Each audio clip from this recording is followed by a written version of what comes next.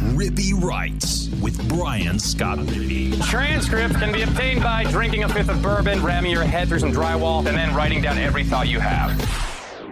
What is up on a Friday? I'm Brian Scott Rippey. Thanks for tuning in to another edition of the Rippy Writes podcast. Today we have old pal Michael Borky of Super Talk Mississippi on to originally plan to wrap up the college football season, talk some national title and big picture stuff, but then you had the Ole Miss Pete Golding stuff pop up yesterday. So we dove into that a little bit, talked a little bit of basketball, and kind of bounced around to a lot of different topics. So buckle up. I think you'll enjoy the conversation. But before we get to that, I wanted to remind you, the podcast is brought to you by Skybox Sports Picks. Who is Skybox Sports Picks? Well, glad you asked. They're the world's best gambling handicapping website, the inventors of the Skybox Matrix interval, an advanced modeling mechanism that has helped propel Skybox to the top of the sports handicapping industry. Skybox absolutely rolling in the money in college basketball so far this year. Just a couple of weeks ago, they went 40-19 in a 4-day stretch in college basketball. We had over the weekend a 5-0 day sweep in college hoops. They're crushing in college football and the NFL as well. They got the NFL playoffs coming up. You need to sign up right now. If you're wagering, you're tired of losing money, just go online, go to skyboxsportspicks.com. They're going to have any sort of picks package that'll fit your price range. You can try it for all sports, for a day, a week, a month, a year, whatever. You can do just a specific sport. I'd recommend just going with the year-long all-access pass. It's going to pay for itself. And then some. They'll send you an email with a nice color-coded spreadsheet of picks by units, confidence, and all of that. And boom, you're more equipped to profit than you were 15 minutes before signing up. It's the only way to profit in the long run. They make their clients money. All the mini podcast listeners, I should say, have had rave reviews about Skybox. Check them out, skyboxsportspicks.com. When you buy a picks package, use the promo code RIPPEE, that's RIPPEE, and that'll get you 20% off any purchase. Check them out, skyboxsportspicks.com. Podcast is also brought to you by LB's University Avenue there in Oxford. Go see Greg. It's absolutely a crown jewel of Oxford, the best butcher shop in the world. If you're Rippy Writes newsletter subscriber, that's rippywrites.substack.com. You get free newsletters from me and discounted meats. Right now, you get 3 Lane Train specials for $20. That's a 6-ounce bacon wrap filet, 3 of them for $20. It's about a $40 value that you're just getting for $20. That's one hell of a way to kickstart a grilling weekend. Go in there, show Greg proof of subscription. He'll get you set up, and then go find your own favorite. So many great, delicious sausages, fresh seafood. I like the tri-tip, all kinds of great stuff, filet burgers. Everything in there is awesome. Greg wants to make your grilling experience great. Check him out, LB's University Avenue there in Oxford. All right, here is Michael Borky. All right, we now welcome on the most recurring guest of the pod we ever had. He's probably close to a retirement pension. Super Talk, do it all. Yeah. Michael Borky. Sports Talk Mississippi, 3 to 6 Monday through Friday. Be sure to check that out. Got Borky on the live stream on YouTube as well, which is always enjoyable content. I plan to have you on just to put a bow on the college football season. You know, we usually check in with you beginning of the year, kind of halfway through, maybe right when it ends, and then kind of put a bow on the season.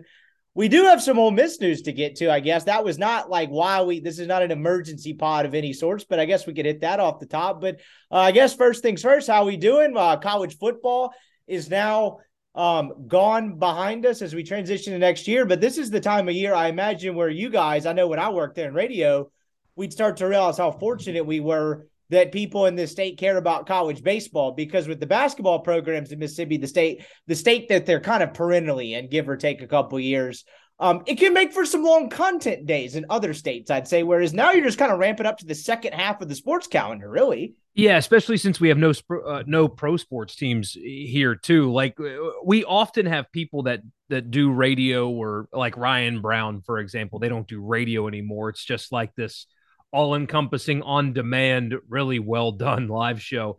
But like, we'll have him and Cole Kubelik on quite a bit. And back in his radio days, I always wondered, in that state for 4 hours in April, what the hell are you talking about? And it's just college football. It's find a way to talk about college football 365 days a year. I would lose my mind if that was something that I had to do every single day with really nothing else. I mean, they get off topic some, and they'll do like, music or movie stuff, just kind of OT conversations, I guess, but it's college football. I couldn't imagine trying to find original things to say about college football in April and May, but for us, it's completely different. I am so thankful for baseball. during baseball season. People think I hate it. I don't hate it. I like it when it is baseball season because it's enjoyable for one, but we've got about 30 days to get through before it really becomes baseball season. State basketball is not going to be a good bridge for us, honestly. Like, they were a fun story for a little bit. That's not a tournament team. Ole Miss, clearly not a tournament team. We'll be doing. You don't think so? You don't think they have a run in them? No, absolutely not. They can't score when they are lined up at something called the free throw line, where nobody can play defense. You've got as long as you want to put a shot up, and they still can't make the shot. They lost, by 8 last night to Georgia, which really was 4 because I think they turned the ball over or they missed a shot when they were down 4 with like 16 seconds to go. And then they kept fouling and Georgia made their free throws. Call it 8, call it 4, whatever. They were 7 of 22 from the free throw line. 7 of 22, and that's not abnormal for them. They're that bad always. But anyway, long story short, football season's over. That sucks. Baseball coming up. That's awesome. Unfortunately, the basketball bridge is not going to be there until a possible coaching search. So weird time of year, but content still abound. I find that's kind of interesting, though. We'll get to the Golding stuff in a second, which I know is probably top of everyone's mind. But the basketball stuff, as it pertains to both Ole Miss and Mississippi State, I'm of the belief that I think Chris Jans, once he gets players in there and gets a little bit established beyond this first year of getting his feet wet, will probably crush it at Mississippi State, if we're being perfectly honest. People that know more than me, Bracken Ray, as soon as the hire was made, was like, this guy's going to crush it. I mean, if you look at it, the guy's won everywhere he's gone. He has some ridiculous mark about where he's won 27 or more games in X amount of seasons he's been as a head coach. I've looked up before. Point is, guy wins everywhere he goes. So give that a year or two, and I think State will start to return, honestly, to kind of Stansbury form in terms of being a relevant basketball program. Ole Miss, who knows what the hell is going to happen, but I don't really want to talk about that, like the individual of the two. The concept of the two schools in this state, and I guess particularly for the sake of this podcast, Ole Miss being good in basketball or relevant in basketball is a fascinating one to me, because I know from what I've seen on the message board, and I've caught some of their podcasts in the last couple of weeks, Neil is kind of loudly beating the drum of like, they can't afford to punt on basketball. Like you can't just be a baseball school in terms of just national needle moving. That's not how it works. And I tend to agree with that to some degree, but like, it seems like there's a missed opportunity there, because look, is Ole Miss ever going to be a perennial NCAA tournament program? I don't think so, unless they strike gold with the right coach. But AK was relevant more years than he wasn't, particularly in January. Maybe late February is a different story, or early March, whatever. If you have your gripes about the guy, I certainly had my own fair share despite enjoying covering him. But it just feels like there's a missed opportunity there. Like the first year I was at Super Talk, Ole Miss made the NCAA tournament, and that was a ton of fun covering those games and them being relevant in March. I mean, we went up to a game in late February in Arkansas where Ole Miss kind of peed down their leg in the last couple of seconds where they could have submitted an NCAA tournament bid. I just like, what are your thoughts on that? Because I tend to agree with the fact that, like, I don't think they should just accept being baseball schools and whatnot, because if you have a relevant college basketball program, and I know people don't necessarily put themselves in this frame of mind because it hasn't happened in a long time, it's a ton of fun to follow. It really is. Like the postseason's kind of dumb, and, similar to college baseball, anything can happen. But it's a lot of fun in that January and February range, and we've been devoid of that for quite a while. Yeah, far too long, unfortunately. And I've said that on the show a good bit. People are probably sick of hearing me say it. But we get from time to time the message of give all the NIL money for basketball to baseball and just because nobody here cares and stuff like that. People say that often. And this is a unique state where baseball matters, and maybe for the fan base at large, more Ole Miss fans and more Mississippi State fans pay attention to baseball than basketball. Maybe that's true. I wouldn't argue against you. But I've seen just okay Ole Miss teams fill up the arena and have engaging and energetic crowds. Like, I've seen it with my own eyes. I've been to those games, both in the Tad Pad and the Pavilion, where, like, this Ole Miss team was not good. They were fine. They were competitive. They had a fun player or two, and people showed up and went and cared and paid attention. And basketball, like you just said, and it bears repeating, I think people forget or have forgotten, since it hasn't been a thing for 4 years now at Ole Miss. A basketball run is as fun of a thing as you can have as a sports fan, because they play multiple times a week. Meaningful basketball is so much fun, and that can happen at Ole Miss. And because, again, like I've tweeted about it, I posted a video the other day of me basically saying the people don't care narrative is false. Do they care like Kentucky or Arkansas? No, but Ole Miss fans do care about basketball. It's just, what do they want? What are they looking for? What can actually happen at Ole Miss, right? Can you be Kentucky? No. Can you be Arkansas? No. Do you have issues with the program in terms of ceiling? Yes, you have one NBA player, and most sports fans don't know who Terrence Davis is anyway. So your one NBA player is a role guy. You know, it's not like he's not like Steph Curry to Davidson. Everybody knows Steph Curry. And if you know anything about Steph Curry, you know he went to Davidson. You know CJ McCollum went to Lehigh, in part because they played really well in the NCAA tournament. You don't know who Terrence Davis is, and if you do, you don't know he went to Ole Miss. So there's that ceiling there.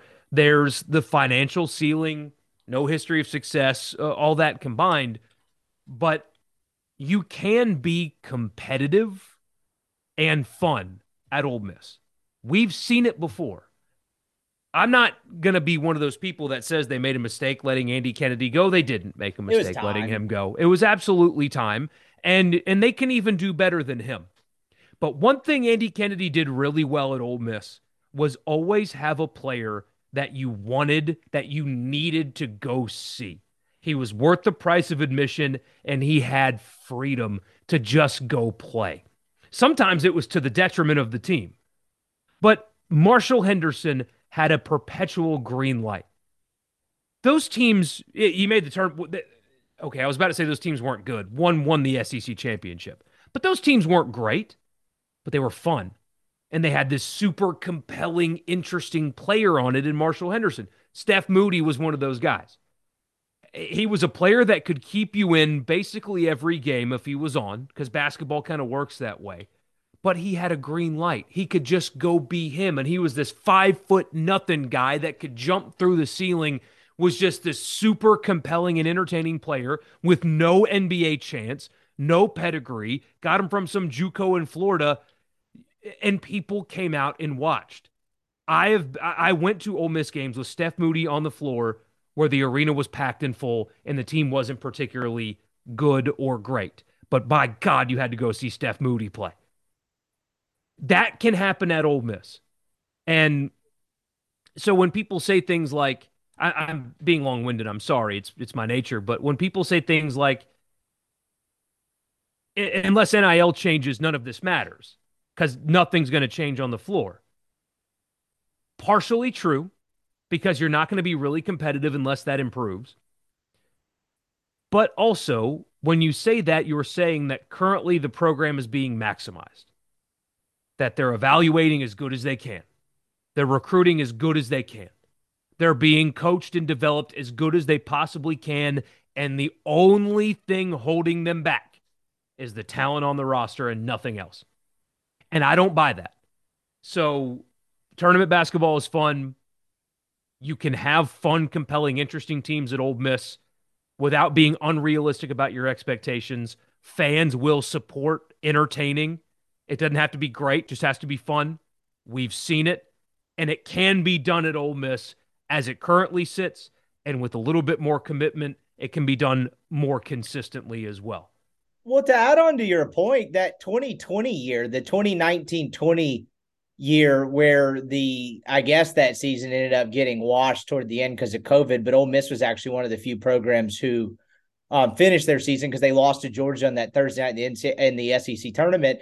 That team with just Brean, the year after the NCAA tournament, they had a couple good environments for that. I distinctly remember covering a game against Tennessee and covering a game against Auburn where the team wasn't very good. They got off to a pretty rough start in SEC play. They had a little bit of a run in early February, late January, and they were kind of trying. Like, they were never really remember they had that game at Kentucky where they were up most of the game, and it was like, hey, if they win this, there might actually be a late season NCAA tournament conversation. It ended up going their way. But my point being is there were good environments those nights because Brian could fill it up. And while that team wasn't performing very well, people still came, and the pavilion's a very enjoyable place to watch a basketball game, and they had good environments there. So like to kind of underscore your point is like they weren't good that year, but they were kind of halfway relevant. They had a player that was really fun, and they could compete with anyone on any given night, where this team doesn't feel like that at all. I mean, look, we could do the basketball deep dive, but like they do stuff on offensive possessions that I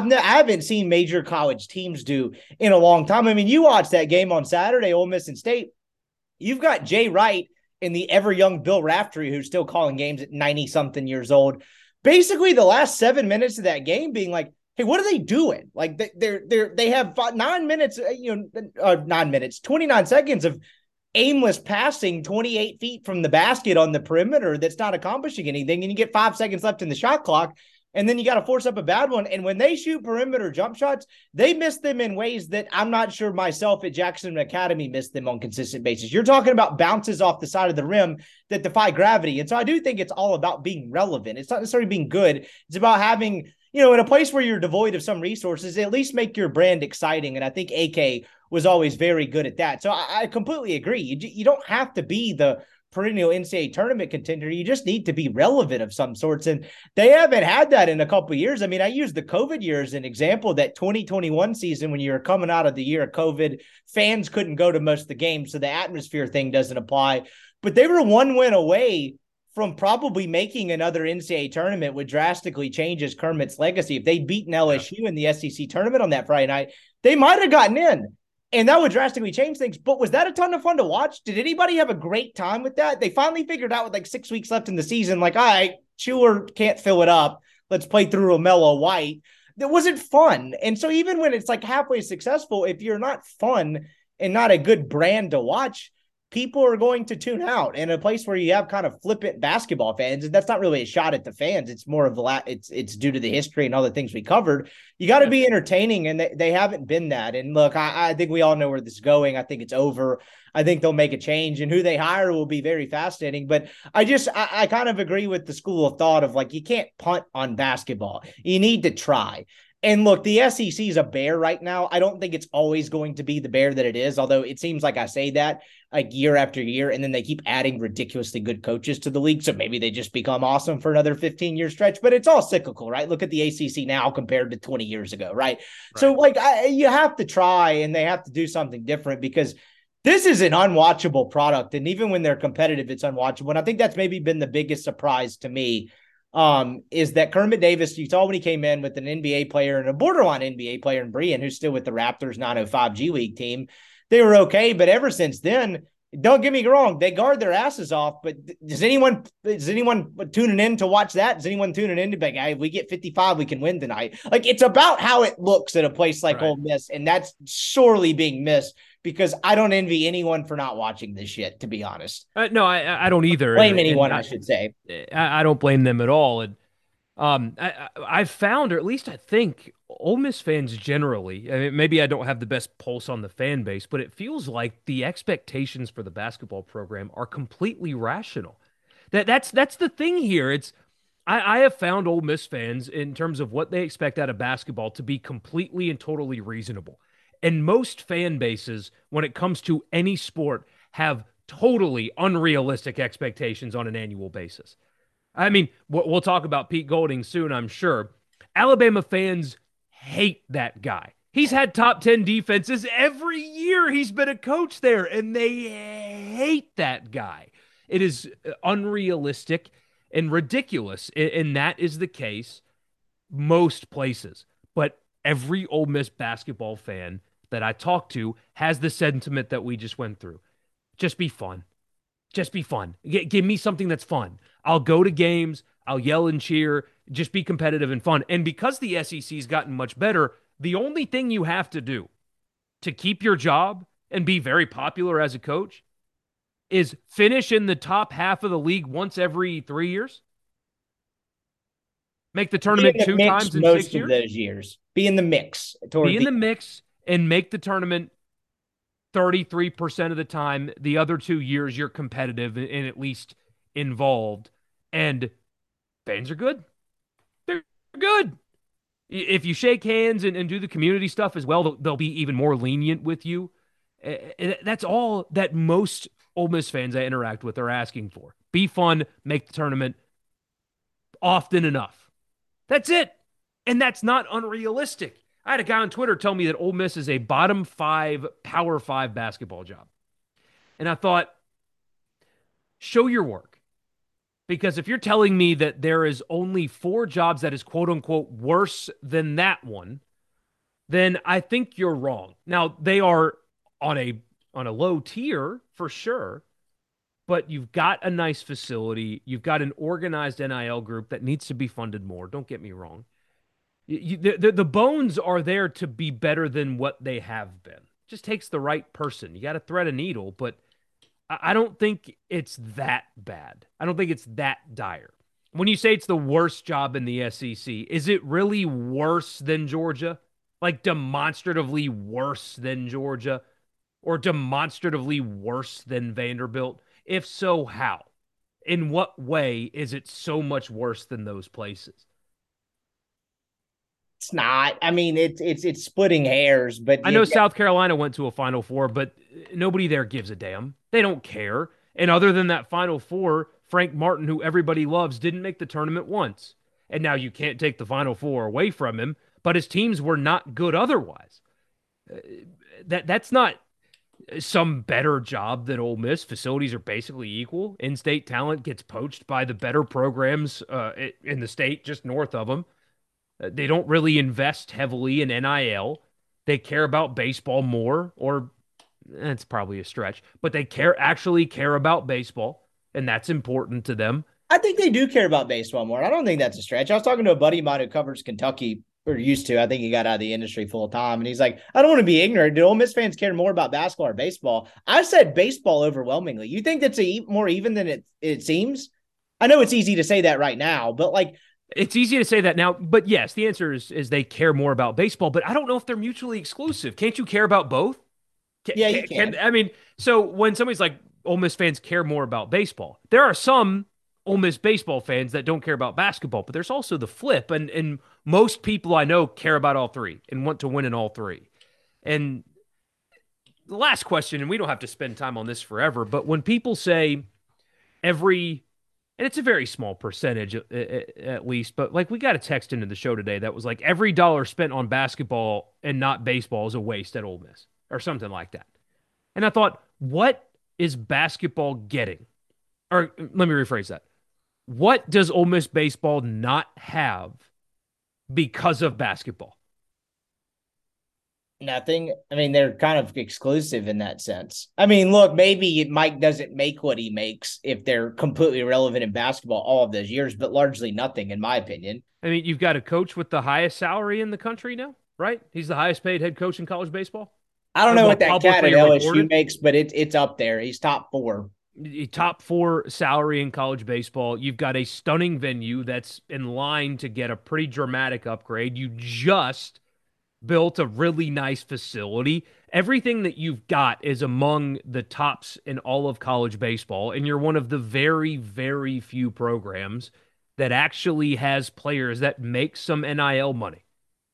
Like, what does basketball have, or what does baseball not have that basketball is taking from them? I think my answer would be nothing. And so that's the kind of stuff that I hear that when you think about it, doesn't really make a whole lot of sense.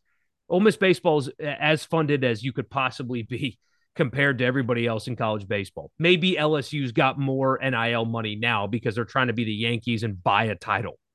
But Ole Miss baseball gives more or has more in NIL money for their players than 99% of college baseball.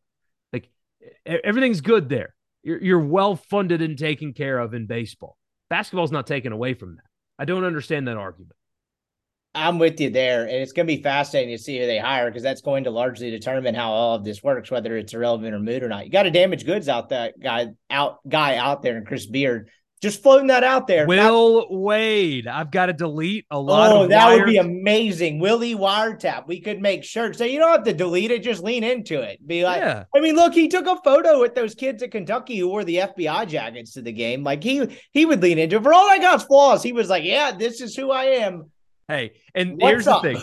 So when I first thought about that, I was joking, but the more I think about it, do you know how funny that would be? How hilarious that would be if Ole Miss basketball hired Will Wade. Now, you got to be able to clear him from NCAA stuff, of course, but what was his crime? When people are like, no, you can't hire a guy like Will Wade, he'd get us in trouble again. For what? His crime was blatantly cheating in a sport that already cheats, but like there's cheating. He'd be like John Gotti on steroids. Yeah. John Gotti screwed up the mafia because it was all this La Casa Nostra operate in silence. And John Gotti was like, Forbes, People magazine. Hell yeah, sign me up. And that's what got him got. And I think that's what got Will Wade got, because he was just kind of like strong ass offer. Like, yeah. We can pay kids. Like, I mean, that guy to the end was just like, didn't do anything. What's up? Come at me. And then unfortunately he got. But it was admirable effort by Will Wade. He pulled up to the roadblock and offered a police officer a drink. I mean, that's how blatant it was, but it's legal now. You can pay players now.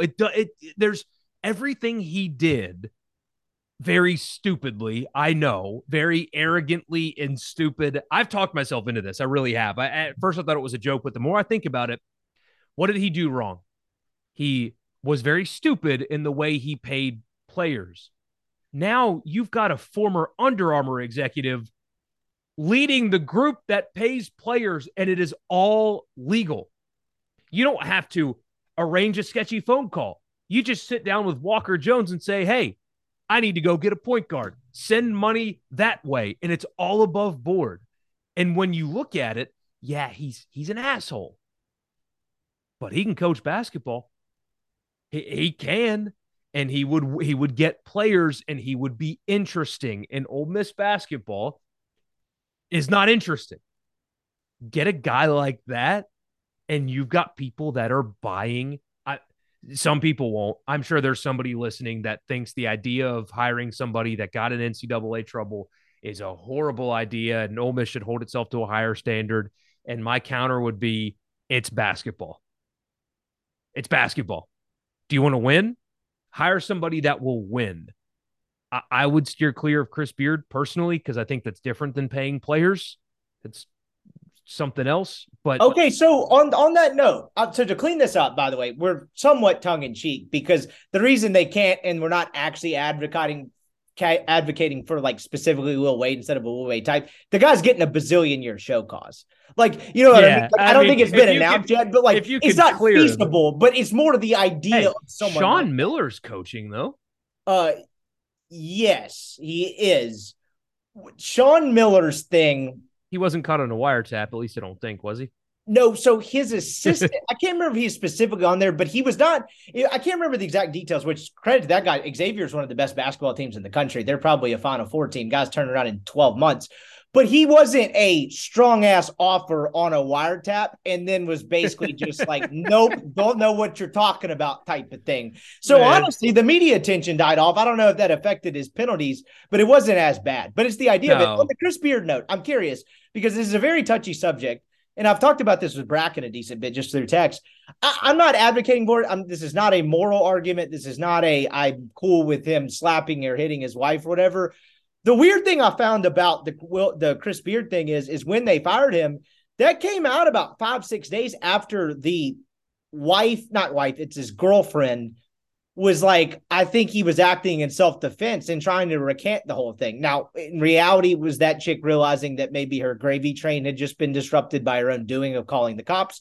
Yeah, probably. I don't know if you read the police report. The whole thing's bizarre. The guy's in another room.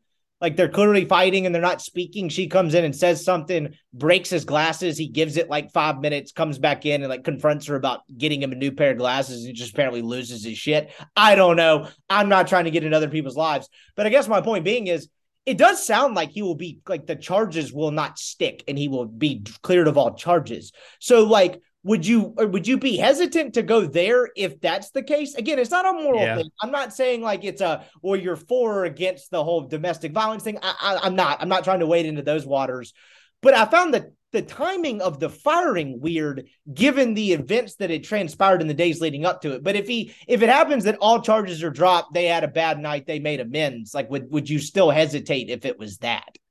I would still hesitate. I would. It's more so he's not who they crack him up to be. Is kind of what maybe. Well, and I mean, could you imagine how easy it would be to recruit against him as well? I mean, you've got a player. Let's pretend is really close to his mom, and he's down to Ole Miss and Auburn. Well, Bruce Pearl, make your jokes about his past, but it's not like this. Can sit down and say, I would worry about your son at Ole Miss because, she dropped the charges, but did you see the police report? Ole Miss's coach laid his hands on his girlfriend. He hit her. And do you really want your son to go play for that guy? I mean, that's going to be something that is said by everybody, whether or not it's true. It's just going to happen. And you already have a hard enough time recruiting players anyway. I don't know. I mean, maybe that doesn't make any sense at all. I just, if they can, let's pretend that Keith Carter would want to go down that road, and you do your due diligence, and it comes back that he did physically harm her. That's the disqualifier for me. Even if she agreed that they were in an argument and pulled the charges and all that, but if he did hit her for, I don't know, I wouldn't if I were Keith. I'm not going to tell you that you're crazy or immoral for disagreeing with me, but I would not go down that road. I don't even disagree. I just don't have an opinion on the matter. It's just like an interesting thought. I think they're more fishing in the kind of Steve Forbes, Dusty May. I think they should get Travis Ford at St. Louis. You get Will Wade cleared. Yeah. Which seems impossible. But if that does happen, which it's not going to happen before you're going to have to do something like this anyway. But the idea, I mean, I would just, the middle fingers that would hold up to the rest of college basketball would be just hilarious to me. I would hope he'd stay in character. I know they're all going with the polos these days. I hope he would still wear black pinstripe suits with like a bright ass gold tie and like a blue shirt and just, just lean into the American gangster. That'd be a ton of fun. But I don't know. We'll see. That conversation will certainly ramp up in the coming weeks as Ole Miss continues to fade into irrelevancy. Let's get to the Pete Golding and Ole Miss aspect of this. This was not something we had planned when we talked about doing this podcast, but as we record this on a Thursday evening, it's been an interesting day on the Ole Miss front. There's been some, I would say, traction regarding Pete Golding's candidacy as being a potential defensive coordinator at Ole Miss. And the reason I kind of stumble over my words there a little bit is this is almost like the prototypical Lane Kiffin situation, because why? On paper, Ole Miss is not looking for a defensive coordinator. They have one under contract. His name is Chris Partridge. He has not been fired. He has not been reassigned. He's not been anything. But in this kind of weird world in college football where everything's fluid, I think fluid is the buzzword of this generation of college football, is that, you kind of heard the rumblings toward the end of the year that Alabama kind of wanted to reset with their coordinators, maybe hoping Bill O'Brien would go back to the NFL with the Patriots. And then looking at the Pete Golding side, it seems like they've wanted him gone from 2019, 2020 on. And that has really picked up to the point, I'll stick with the site that I work for, Neil McCready, reported that, there's some traction there. There's certainly interest, and that he has heard that, I won't go too far into it because you need to sign up for rebelgrove.com to read it, but there's definitely, this is a possibility, and it is trending toward Ole Miss potentially hiring Pete Golding as their defensive coordinator. And this is an interesting story on a number of different fronts, because I guess I'll start here. This is kind of the most Lane Kiffin operation of all time, right? They didn't fire a defensive coordinator. This is not a coaching search per se. They have a defensive coordinator on staff, and now everything's just kind of hanging out in limbo. And look, I'm halfway joking because I'm being unfair to Lane because they haven't had media opportunities or a chance for him to address it. Not that he would anyway, but it is just kind of funny that this has all happened, and it seems like it's a really, really firm possibility trending towards a probability despite the fact that they have a defensive coordinator. Like, what do you make of this situation? Like, it's a fascinating one to me. It's hard to wrap my mind around why it's going down this way without having inside knowledge on this particular thing. I wonder if Jim Leonhard is kind of the holdup that, if he, for whatever reason, wouldn't want to come to Alabama, then Nick would try to fight to keep Pete there. And so that's why I don't know. I don't know why it's going down this way, but I do know that they needed to make changes defensively, whether it was schematic or coaching or personnel or all of the above, which is probably the correct answer. The way they looked at many different spots this season defensively is simply unacceptable for a team that is investing into the program what Ole Miss is investing now. You cannot just simply run this back the way it went. I keep pointing this out on the show. Go back and watch the Arkansas game if you can stomach it. Not that they got ran all over, but what Sam Pittman said. But specifically what Sam Pittman said. They knew what Ole Miss was going to run defensively. And at halftime, Sam Pittman was basically taunting Ole Miss. And at the end of the game, he did the same thing. Talked about they didn't adjust. It was a math equation. And we had more numbers than they did. And so, therefore, when they didn't adjust, we just kept doing the same thing over and over and over again. Listen to his halftime and postgame interview. It's very revelatory on the Ole Miss defensive coaching staff. And honestly, on Lane Kiffin as well, because if he is the head coach after all. But yeah, this is his show. But listen to Sam Pittman talk about what his team saw from Ole Miss defensively that night. He is basically taunting the Ole Miss defensive staff that you guys didn't change anything, and we just lined up and kicked your ass because you let us and didn't do anything about it. It was the Tulsa game, the Auburn game, time and time again, Ole Miss, even in the Egg Bowl, where defensively they played pretty well, but third and longs, time and time again, Ole Miss allowed first downs on those long touchdown drives that ended up kind of being the difference in the game. It was the LSU game where time and time again, Jaden Daniels, who's not the best passer of the football, on third and medium, Ole Miss would give him a 12-yard cushion and just let him just throw little underneath routes and get first downs, and then boom, the game explodes out of control. They had to make changes defensively, whether I think it's, again, all of the above before, but something had to be done and has to be done defensively because the way they've looked is simply, completely, and totally unacceptable, and you can't just run it back this way. For all the talk about the offense, it's really only red zone offense that they struggled with. They moved the football well otherwise.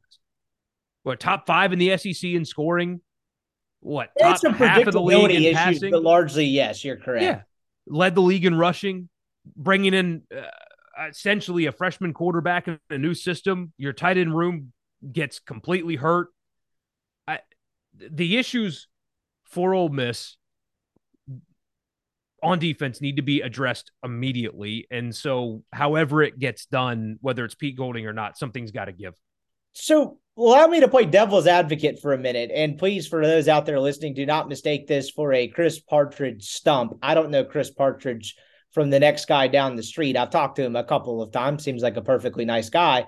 But one of the things I find fascinating about this, and look, if Ole Miss has the opportunity, if you're just looking at it in a vacuum and you choose Pete Golding or Chris Partridge, the answer is Pete Golding 8 days out of 7 in the week. Just let me get this out of the way up top. But in terms of like playing devil's advocate, to a degree, that because the Pete Golding thing is not a certainty. It doesn't seem like it's a, quote, done deal just yet, at least not from what I've heard, although it seems like there's been significant buzz and traction, I would say, particularly in agent circles, about how this might go down in the next couple of weeks. Read into that what you wish.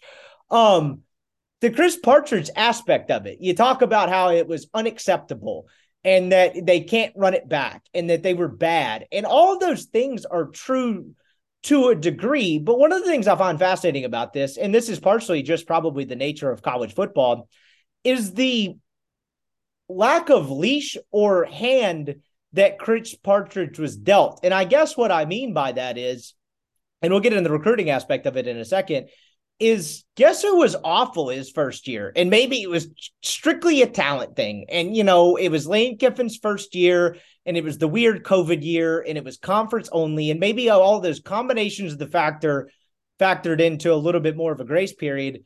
But DJ Durkin kind of sucked his first year. Maybe they were just implementing his system and they were just going to do it the way they were going to do it until they got better players in. And then when they got better players in 2021, granted, it didn't look very good the first 4 or 5 games from that post-Arkansas game on when they got Jake Springer back and they went to Tennessee and the defense carried them to that win and carried them really through the second part of the season.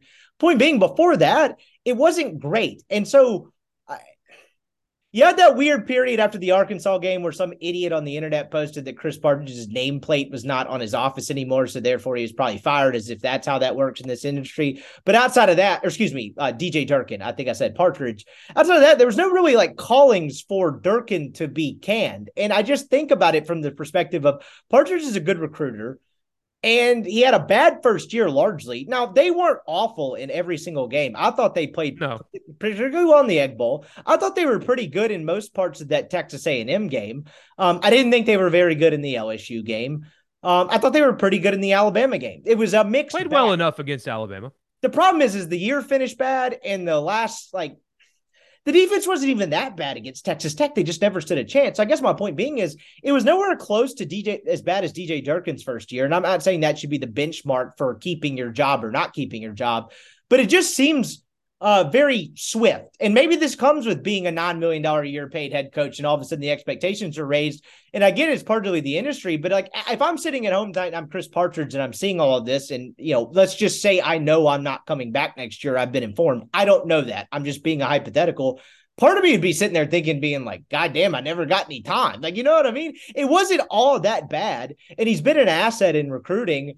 And so it just, to me, is Jesus, can you give the guy a second year? If this was happening 2 years in a row where they were just very inconsistent defensively, I would understand it more. I understand it right now. I guess really the only point I have in this long-winded monologue here is just I would look up, and if I got canned, I'd look at Chris Partridge and be if I was Chris Partridge, I'd be shit, I wasn't that bad. You know what I mean? But maybe that bad doesn't cut it. Does that make any sense at all? It just seems sudden for him. It does. And it makes me wonder, because we started this conversation by talking about how it's going down in a weird way.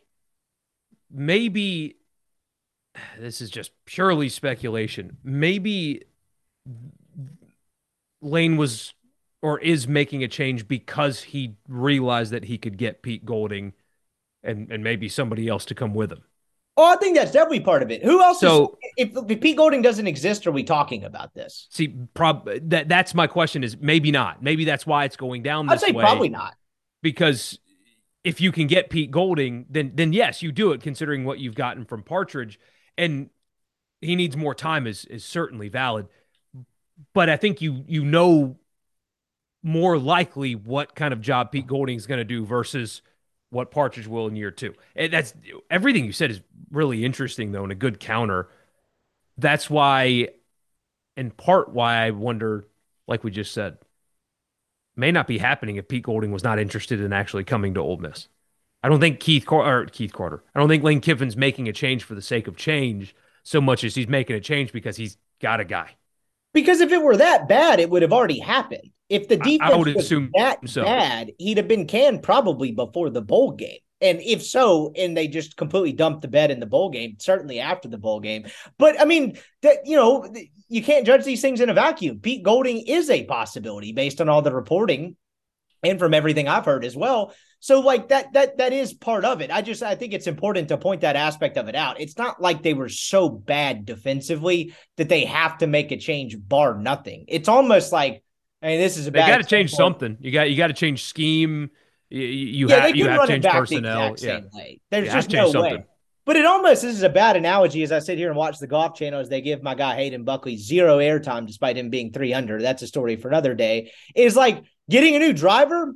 It's like, this old one that I got 2 years ago, it's not a bad driver by any perspective. My swing's not very good, so I'm not doing this club any favors there, but shit, I really kind of want this TaylorMade Stealth 2. And this other option becomes available and you kind of have to take it. It's a bad analogy, but that's kind of what is seemingly happening here. And again, if you had to choose Chris Partridge or Pete Golding, I think it's Pete Golding 8 days out of 7.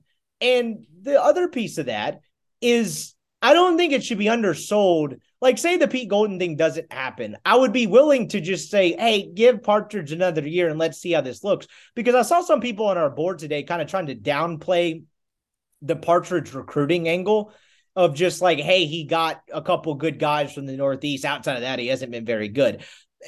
Results wise, okay, maybe so, but like he got Jared Ivey, who's I think is a pretty good player, right? Like he played a role in getting Chance Campbell. There are a couple other guys. I guess my point being is I don't think the loss of Partridge as a recruiting asset should be diminished to make the case for Pete Golding, because as much as people want to live in the here and now, Chris Partridge was named the National Recruiter of the Year by Scout, RIP, in 2016, and then again, I believe in 2017 by 247, and it has been named a top 5 recruiter in the nation 4 times since. Like, the guy's a good recruiter, and I've seen a little bit of that where like they're trying to diminishing his recruiting prowess. He's a recruiting asset for Ole Miss, and like you shouldn't get it twisted despite any way this thing goes. They could do worse than Chris Partridge despite having an opportunity to do better, if that makes sense. Like, I don't think this guy is Wes McGriff by any stretch of the imagination. And again, he's probably going up against a shinier new toy. But like, if this doesn't happen, they do run it back. They're not in a terrible spot, I guess, is what I'm trying to get at.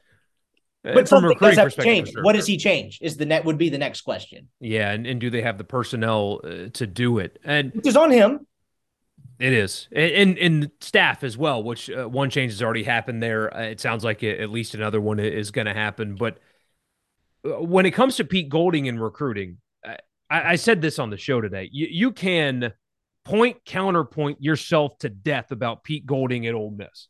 Because on one hand, he has had top 10 defenses his entire time at Alabama. And by the way, the centers out there, I understand where you're coming from, but do you think Nick Saban's keeping a guy that's incompetent on his staff for 5 years? Nope. That can't recruit and can't scheme and game plan on his staff for 5 years running his defense? No shot. But he is at Alabama. So he's had these top 10 defenses. The game has changed a lot. The Alabama fans that are mad because it's not happening like 2009. Their offense has changed. They're on the field more. They're on the field more. Their average yards per play, per points per possession, scoring, defense, all that is among the best in college football the entire time he's been there. He's obviously very good at what he does, but counterpoint, he's got Alabama players. It's probably a little bit easier to call defense with Alabama players than it is Ole Miss players. He has that quote. Have you ever seen that? It's like, what's your recruiting pitch? He's like, I work for the greatest coach ever. What's wrong with you? Have you ever seen this? That's like they asked him his recruiting pitch. Like to underscore your point. Go ahead. Sorry, I didn't mean to derail you. But he literally said that in a quote in a press conference one time. Yeah. But then you counterpoint back that they are playing in the toughest league in college football. And he was good at UTSA as well, who objectively does not have the best players in all of college football. And then people say, well, he's a good recruiter. Well, it's probably easier to recruit at Alabama than it is at Ole Miss, but you're also not recruiting the players that Alabama is after at large at Ole Miss anyway. It's not like he's going to come in and have to get a roster filled. When people say it's very easy to recruit at Alabama, they're not wrong. You're right. It's easier to recruit at Alabama than it is Ole Miss. 100%. But the players at Alabama is after, maybe this is just spin. You guys can think I'm crazy for thinking this, but the players that Alabama is after, everybody wants. Every single program in college football wants and is offering money to, and their best pitch, their best foot forward, and Alabama keeps winning those matchups. Why? Money? In some cases, but that player from Iowa, the offensive lineman, said that if he'd have gone to Iowa, they'd have given him more money, but he wanted to go play at Alabama for the other reason. So it's not like Pete Golding can just walk into a room and sit down and say, I'm with Alabama. Y'all have a good night. Like, you still have to recruit these guys and you have to build relationships and you have to sell your program to mom and dad, because guess who else wants that kid? Georgia and Clemson and Ohio State and the best programs in college football want all those kids as well. So clearly, if they are winning those battles often, it's not just because of money. That's not the only reason they're doing it. Clearly, like we said before, Nick Saban wouldn't keep you on staff for 5 years if you couldn't scheme and call defense. He also wouldn't keep you on staff if you couldn't go recruit. And to think that he would lose all of his ability to get players and win them over in living rooms because he's not at Alabama, I think that's very short-sighted. And that's kind of a barely scratching the surface view, because they go up against the best programs in America and win those battles. The A on his chest is not the only reason that happens. Oh, not even close. And like, I think it would probably be like I guess the whole reason I spent like the 5 minutes doing the Partridge case, or whatever you want to call it, is that he does do a really good job recruiting, right? I mean, look, Partridge's thing has been like, and I've talked to him about this, and I've talked to a couple of players that he's recruited, Tysheem Johnson, Isheem Young, a couple of those guys, about like, they're very invested in the families and getting to know the kids, from their teachers to the high school football coach, the actual families, and like getting to know all of them. And I know everyone like says that, but Partridge clearly does that better than most other people do. It's just kind of the proof is in the pudding with some of the players he's landed between Michigan and Ole Miss. But with that being said, to bring it back to the Pete Golding aspect of it, I don't think there would be any sort of drop off. I think you would probably have a wash from the recruiting standpoint, and probably a little bit of an upgrade, just because the name brand of Pete Golding, who he's worked for. Look, the guys that work for Saban, I get all of them don't always go beat him as a head coach, but few of them just completely flop when they go elsewhere. Few of them just suck and forget what they're doing because they were just propped up by Saban the whole time. That's not really how it works. But it is an interesting test case, because as you brought up, he went from small school, kind of small school in UTSA, Alabama. So you haven't really had that middling Power 5 program test case with Golding about how he reacts and how he's able to recruit. He's still a young guy. I think he's 38, 39 years old. Like, you just haven't had that middle ground to point to of like, he can recruit well at a place that's not a traditional power, because he's always been at either tiny schools or a place like UTSA, where, again, I don't know the ins and outs of the recruiting while he was there, but the general perception of doing more with less. And I think that would be the great kind of question with Golding going forward. I think he'd probably pass those tests, but I think that would be fast. That's the fascinating piece of it to me on his path. Oh, for sure. That's a really good point that I hadn't considered yet, because it's not the in-between. It's the one or the other. He hasn't had the in-between yet. He went from small school to, hey, I'm here. What's up? Pinnacle of college football.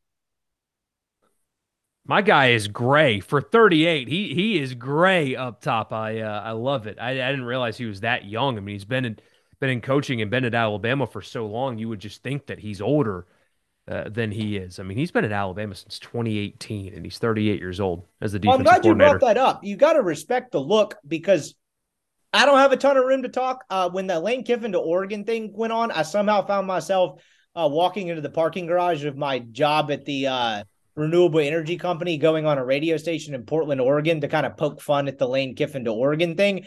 And some guy on there called me a frat boy with Alabama bang. So like, my look, I can't really make fun of him a lot, but he's got the classic frat guy mop head thing, Southern guy, but he's just he grayed early, and he's like, you know what? I'm not going shaved head. I'm not going with the dad haircut. I'm going to be the aging frat guy. It's like, is this guy 50 or 20? What's up? Like, he's got that look going on, which I kind of respect. No haircuts for him, despite how gray he gets. Yeah, and don't dye it either. Just stick with it, man. But got ties to Mississippi as well. It makes sense on a lot of fronts. But we did get asked on the show today, why would he leave Alabama? You know, if Nick Saban wants him, why would he leave? And maybe he doesn't. I don't know how to answer that. Well, that's a non-starter, right? If they want him back, he's not coming to Ole Miss, right? I mean, I would assume. Yeah. So, but what's the domino that has to fall? We talked about this right before we started recording. Is it Jim Leonhard? All this has come out on the Ole Miss side. I'm not saying it's true or not true. I've heard the same things. I've tried to help Neil and Chase out in very little capacities that I can. But like, there's no Alabama domino side. So I guess to kind of crystallize this conversation is like, what is the domino that has to fall? Is it Jim Leonhard being like, yeah, I'll come to Alabama, and then kicking him to the curb? What is the domino that has to fall to actually set this shit in motion? Is it Saban saying, okay, we're going to go in another direction? Like, what do you think that is? Because Ole Miss is not plucking him if Alabama's dying to keep him. I just don't think that's a realistic scenario. I know Lane Kiffin doesn't exactly appear to give a damn about the messaging coming out of his program and the aura around it. especially involving coaching and employment. But this can't go on for another day, I don't think. I mean, there needs to be some finality, doesn't there? You either need soon, you need to come out and say, Chris is my guy, go hit the road, dude. Or we're moving on from Chris Partridge and Pete Golding's our guy. I mean, how long can you let this go on to possibly start fracturing a relationship with your current defensive coordinator, who is still, as of this moment, employed by the school? Well, what did we learn this fall? He doesn't care. That will happen. It will go on as long as he wants to. I don't think it's to the point of like it being a toxic thing yet. I don't know how Chris Partridge operates. I imagine a piece of him probably knew what he was signing up for when he agreed to work for Lane Kiffin. Maybe he didn't. I don't know. But I mean, your point's well stated, but I do think you mean like, I get the aspect of you saying like, does there have to be some finality to this? Like, should there be? Yeah, yes, sure. But that's just not how this cat operates. And that I don't think there will be. And I'm curious to see how long this drags out, because I'll actually hold this for a second, because the last thing I wanted to get to it is I was talking to Weldon earlier today, just kind of shooting the shit about everything was going on. Whatever happens, if they do get Pete Golding, no matter what people want to spin it from the Alabama side, this is a home run hire for Ole Miss, and it is an upgrade from what they currently have, and there would be no other way to sell it. Look, people get mad. People roasted me after the bowl game for being negative about Lane Kiffin a little bit after the Egg Bowl. Whatever. I think Lane Kiffin's fascinating. I think he's done a lot to make Ole Miss relevant. I like having him as a head coach because more people listen and more people are interesting. But anyway, be that as it may, this is a home run hire if they hire Pete Golding, and there is no other way to sell it or package it. This is a huge, huge win for Ole Miss if they get Pete Golding. Even if Alabama says, okay, we're not happy, we're not exactly upset you're leaving. Like, that is the message, right? This is a big deal if they get Pete Golding. I'm stating the obvious, but it's worth stating. Absolutely. A guy texted and I love our audience. I appreciate them and respect them very much, and they give me good fodder. I just don't know how many people think the way they do. So if one guy sends a message, I'm like, do fans really think like this? He said, why would Ole Miss want Alabama sloppy seconds? And I said, because Alabama sloppy seconds can win you a lot of freaking football games, man. Yes, they can. I mean, you cannot turn your nose up. I mean, I heard the same thing about the Ohio State defensive end that they're recruiting, and who knows what's happening there. But, well, he's barely played at Ohio State. But he's played at Ohio State. He can play here. The team that lined up and went toe-to-toe with Georgia for 4 quarters, and if they would have made a kick, then they would have beaten the shit out of TCU, sort of, in a similar way that Georgia did on Monday night. You're telling me that a guy that played on that team in some rotational snaps and had, a sack in the college football playoff semifinal game is not somebody you'd want? You're telling me that even though he's got better players, a guy that has coached top 10 defenses for 5 consecutive years, and I've got Wikipedia up in front of me, apparently his second UTSA defense was top 7 in the country in yards per game. So 6 consecutive years of having a defense that is top 10 in the country in a major statistical category is not somebody you would want on your sidelines? Somebody that has signed the players that he has signed. Now, it was with Alabama, but he gets to go into living rooms and say, Will Anderson, my defense. That was my guy. With how many dozen players that are currently in the NFL over a 5-year span at Alabama? You're telling me that guy is not an upgrade over what you have? You're crazy. Even if it's sloppy seconds from Alabama. Buddy, if Lane pulls this off, Ole Miss is the most fascinating team, in my opinion, in terms of ceiling in the SEC. I'm not saying that they have the highest ceiling. I think their ceiling would be the most interesting to me compared to anybody else when you pair an upgrade there, what he will probably, at least to some degree, help you in the portal, because he will. Pete Golding's going to get you some dudes in the portal. He will. Guaranteed. 100% is going to happen. And the schedule, because you have to go to Athens and you have to go to Tuscaloosa. Fascinating Ole Miss becomes so quickly. What it adds to the build, look, I think we know where this is all headed, and I think this will become more of a storyline as we get closer and closer to the college football season, is Ole Miss's build towards 2024. Ole Miss is not a college football playoff team next year, barring something shocking. I'm always hesitant to speak in definitives, even so something sounds as safe as that, because A&M was supposed to be a top 5 team in the country. My God, they went 4-8. You know what I mean? There's always a couple of storylines where you're like, how in God's name did that happen? How in God's name did TCU make the national title game? But it's an interesting storyline for everything you just outlined, and also the build towards 2024, because presumably if you get Pete Golding, that guy's not a one and done. He's not staying at Ole Miss for another year and then going somewhere else. I'd be fairly shocked if that were the case, barring Lane Kiffin. I wouldn't be surprised if he would look at Ole Miss as a place that would consider hiring him when Lane leaves. Exactly. That's very well said. It's a great point. Exactly. So it's not a one-year thing.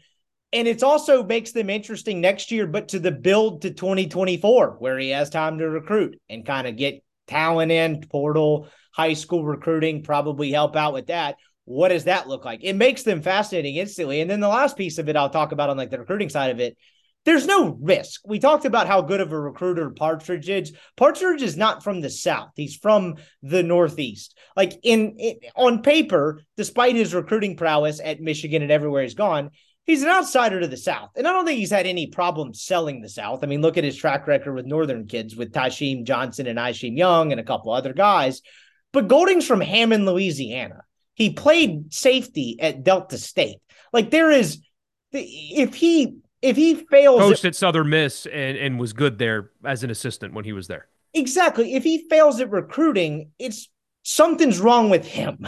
Like he was lazy or it didn't happen. I don't think he would fail at recruiting here. That's my point. I think it would be a recruiting upgrade slightly at minimum and majorly at maximum, despite Partridge being a good recruiter.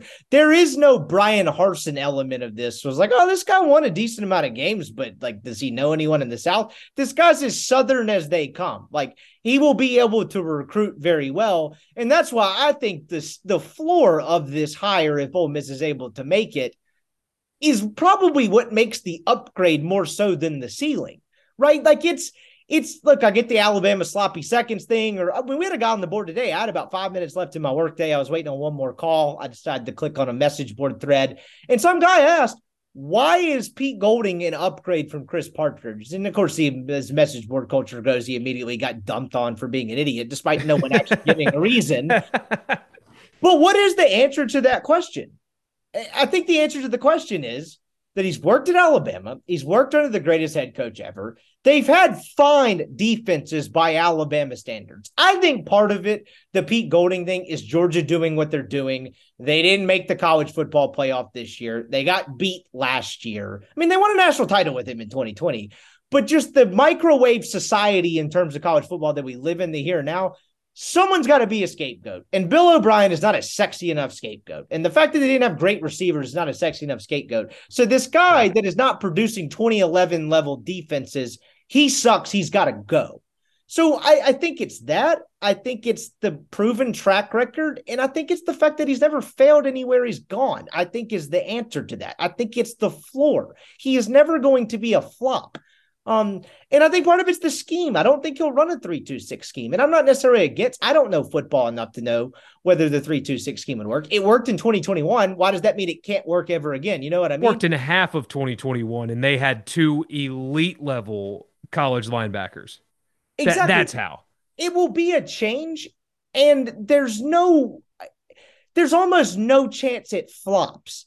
Like, it's not a change for making changes' sake because you're frustrated with Partridge and how this year turned out. That's why it's an upgrade, right? It's because the floor is so high. Extremely, extremely high floor. And again, he's had Alabama players, but what Ole Miss really needs when you consider how good their offensive output is, despite the red zone being a disaster, which it is, relatively speaking, compared to the rest of their offensive production. It's not like you need a top 10 defense at Ole Miss to win a bunch of games, considering who is coaching the other side of the ball, right? If they're going to take any step forward offensively, which I anticipate, quarterbacks tend to take steps forward in college from their first year as a starter to their second year, coached by somebody that is as good at this as Lane Kiffin is. Matt Corral made a big jump, cut down the turnovers, was more efficient. Matt Corral from 2019 to 20 and then 20 to 21 is a dramatically different player. He deserves a lot of credit for that. Lane Kiffin deserves a lot of credit for that as well. If Jackson Dart takes any kind of a step forward, you have Judkins in the backfield. They've recruited well there. We'll see about wide receiver and the portal guys that they've picked up there. Tight end room looks better, certainly better than it did last year. They're going to get some offensive line help in the portal. And suddenly it's like, damn, you've got an offense that can probably score with basically anybody. All you need is some stops. All you need is to not give up multiple third downs in the Egg Bowl on a long touchdown drive right before the half when you've got all the momentum. Just not have that happen. And 8-5 turns into 10-3 very quickly if you just are able to get a little bit more out of your defense and also score in the red zone. But Pete Golding's not going to come in and coach a top 10 defense at Ole Miss. He won't, I don't think. But can he give you top 30? If you get a top 30 defense at Ole Miss, which hasn't happened since, 2015? It is Pete. You can go back to an Access Bowl. I mean, not Dan. Yeah. What's the cat's name? How am I forgetting this? Poor guy had to retire in front of us. Who am I? Freeze's DC. He had to retire in front of you, Dave Womack. Yeah. That guy had a number one defense in college football. Now, granted, part of that was Freeze and the recruiting and all that. And look, I'm a lot of interesting factors that went into that. But like the Pete could be top 10 easily. He could. He won't be top 10 for 5 straight years. No. But you could be top 20 for 5 straight years and then get one that sneaks into 6 or 7. And guess what? You're good at offense. That's on your boy Lane Kiffin now. You should be competitive in the college football playoff that's now about to go to 12 teams. Exactly. And so Ole Miss is a tier below Alabama and LSU and in Georgia. Absolutely. I mean, no doubt. Absolutely no doubt. But it's not like you can't get players at Ole Miss. And that's the thing that is kind of confused me with some of the dissenters of Golding is, well, he's not going to have Alabama players. But he can have Ole Miss players. Sam Williams played at Ole Miss. Now, he's getting in legal trouble in Dallas right now, but he's had a hell of a rookie year. He was an instant impact player in the National Football League on that defense and that defensive line. That's an Ole Miss player. Chance Campbell wasn't an Ole Miss player, a transfer, but he was. Mark Robinson was an Ole Miss player. Dean Leonard made a roster. It's not like if you're Ole Miss, you have to develop Furman's players. You can develop future, and Suntarian Perkins is going to be on your roster next year. Cedric Johnson can play at the next level. I mean, there's a drop off from Alabama to Ole Miss. There is, but it's not a cliff. It's just a step backwards where you can get capable college players. You can get some elite level college players that can play at the next level. It can be done there.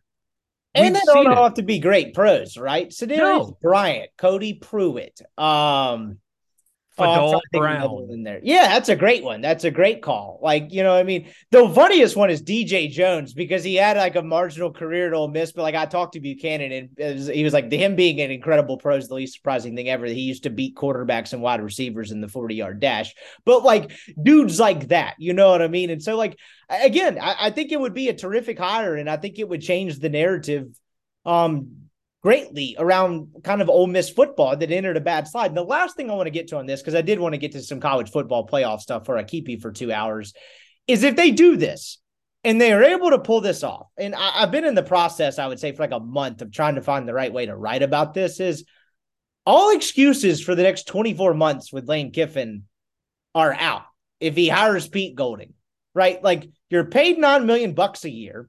You plucked a defensive coordinator from Alabama. Plucked might be the wrong word, but it's a very, very good defensive coordinator. You got the NIL resources.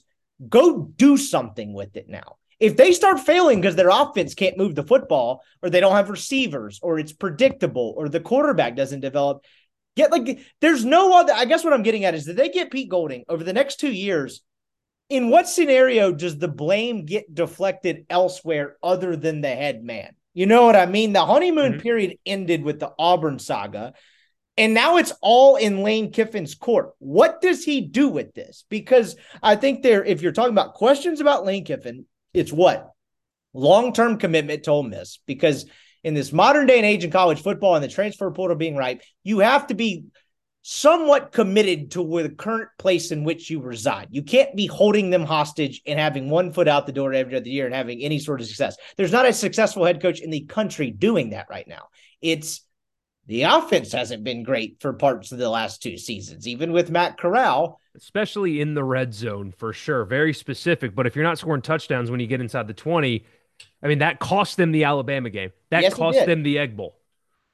And they ran out of gas. It's depth, right? They couldn't get, why didn't they give the ball to Judkins again in the Alabama game? It's like, well, he was gas. It's like, well, I know Evans was hurt. He got hosed on that bullshit targeting call, but you can't get anything out of Bentley. But anyway, point being, this is now all on Lane Kiffin, is it not? And I'm not trying to say that in hey, let's watch this guy fail or fold or anything, but it sets up for a fascinating dynamic because any other outlet to blame things, facilities, NIL, all this other stuff, it is now on him, and that's partially of his own creation. So what does he do with it? Do you view that remotely the same way? The excuses, for the most part, are not valid anymore.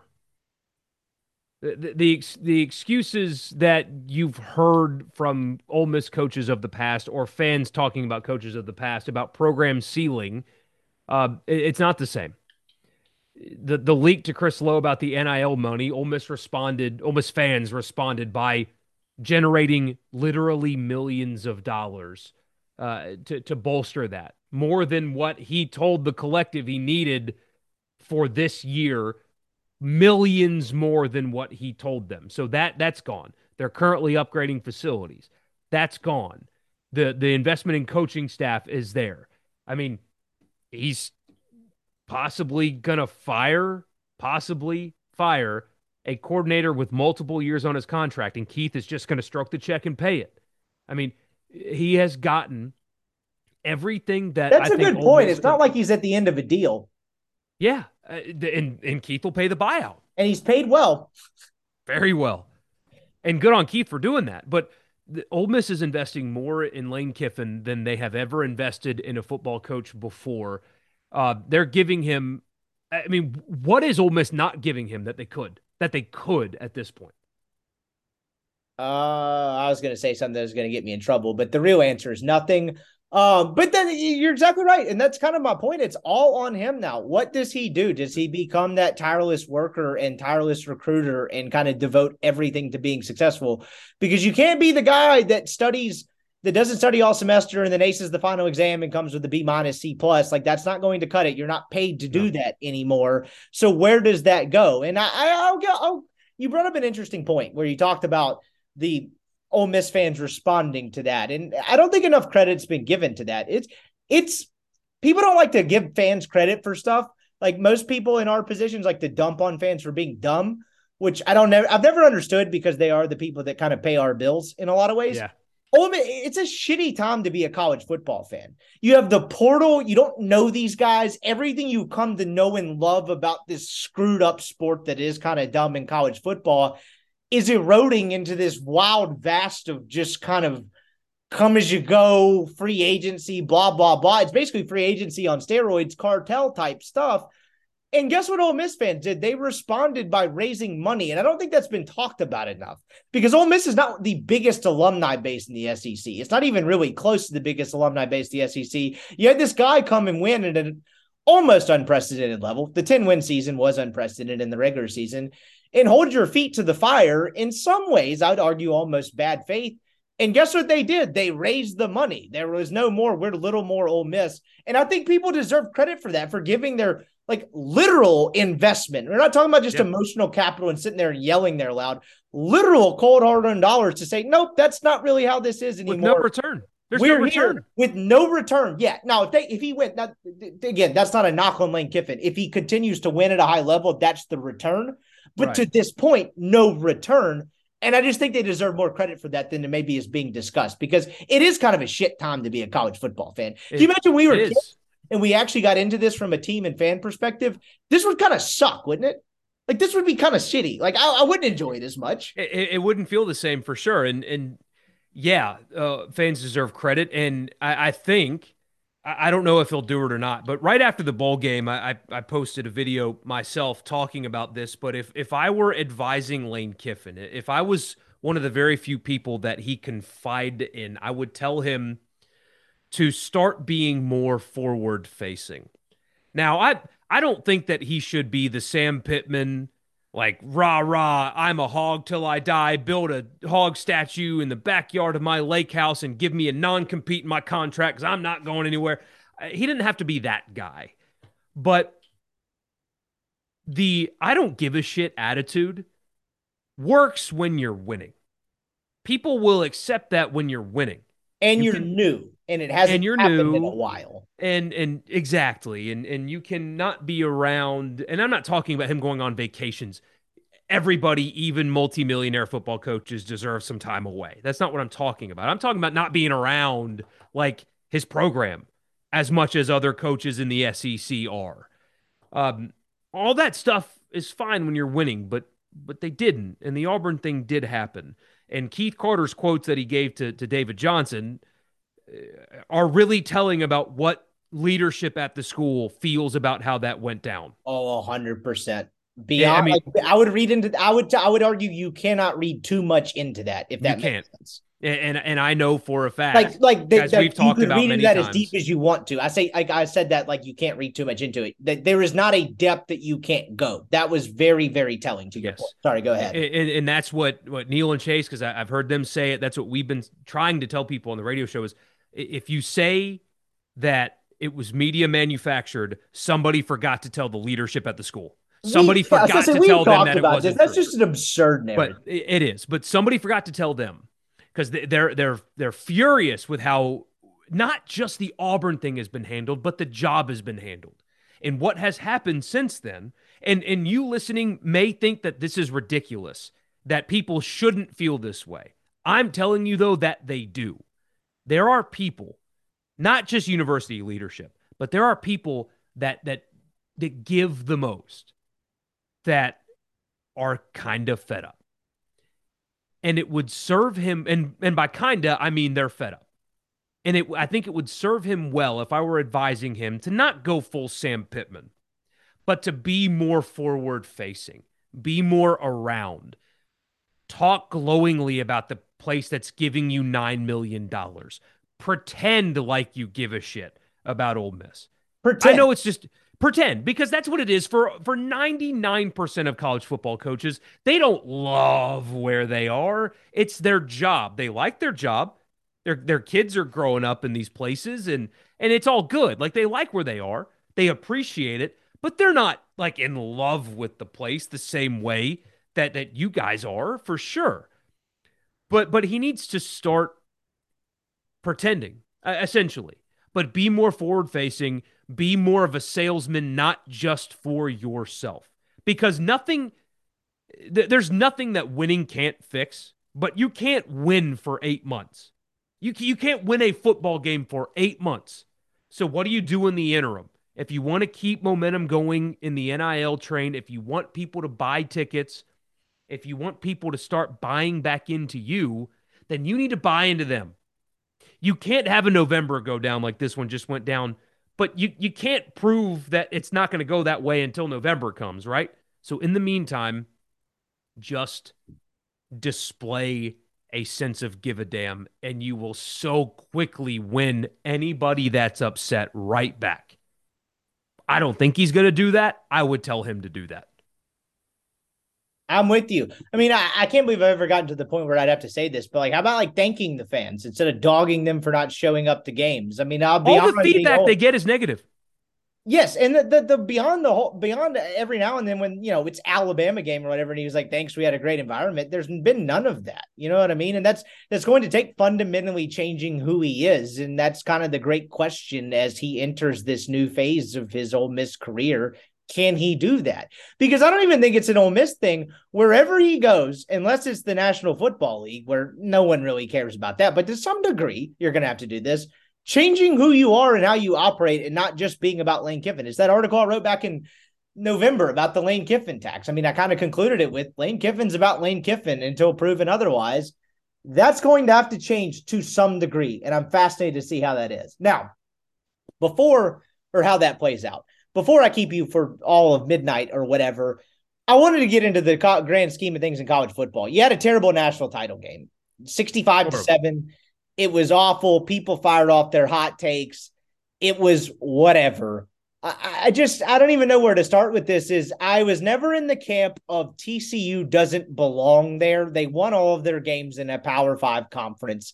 They beat Michigan, and then they ran into a machine that they were just completely overmatched against. And I'm not even sure they were a very great football team. I think they were a cool story that won a lot of fourth quarter games. To be completely honest, they reminded me of 2021 Ole Miss if the Auburn game had gone differently. If Ole Miss had somehow come out of that Auburn game with a win and got to the college football playoff at 11-1, that's kind of what this TCU thing was. Obviously, Ole Miss had a better quarterback, but everyone has to have this whole definitive take after all that. And my whole thing was, you only got a 14 playoff, so you got a bad matchup, right? They beat TCU. They beat Michigan because they got a couple of fortuitous breaks, 2 pick sixes. A lot of things went their way. And Michigan was overwhelmed by TCU's speed. And guess who's not going to be overwhelmed by anyone's speed? Georgia, and they have better athletes, and the result is what you got. I don't think it was the fact that TCU didn't deserve to be there. It's just the product of the 14 playoff. If I'm being honest, that was the greatest indictment of the 14 playoff of all time, where that TCU team gets weeded out before they get to the sport's grandest stage. I think they belonged. I don't give them any sort of ill will. I won't shit on them for the way it happened. It just happened that way. And the other piece of this before I kick it back to you is I don't actually buy into the narrative that Georgia would have beaten anyone that badly that night. I think they would have beaten Michigan going away, but I think that would have been a game for 2.5 to 3 quarters because Michigan has a little more beef in the middle, could have stopped the run and not let Georgia do whatever they want the entire time. It was a terrible matchup with the talent discrepancy that crystallized, in my opinion.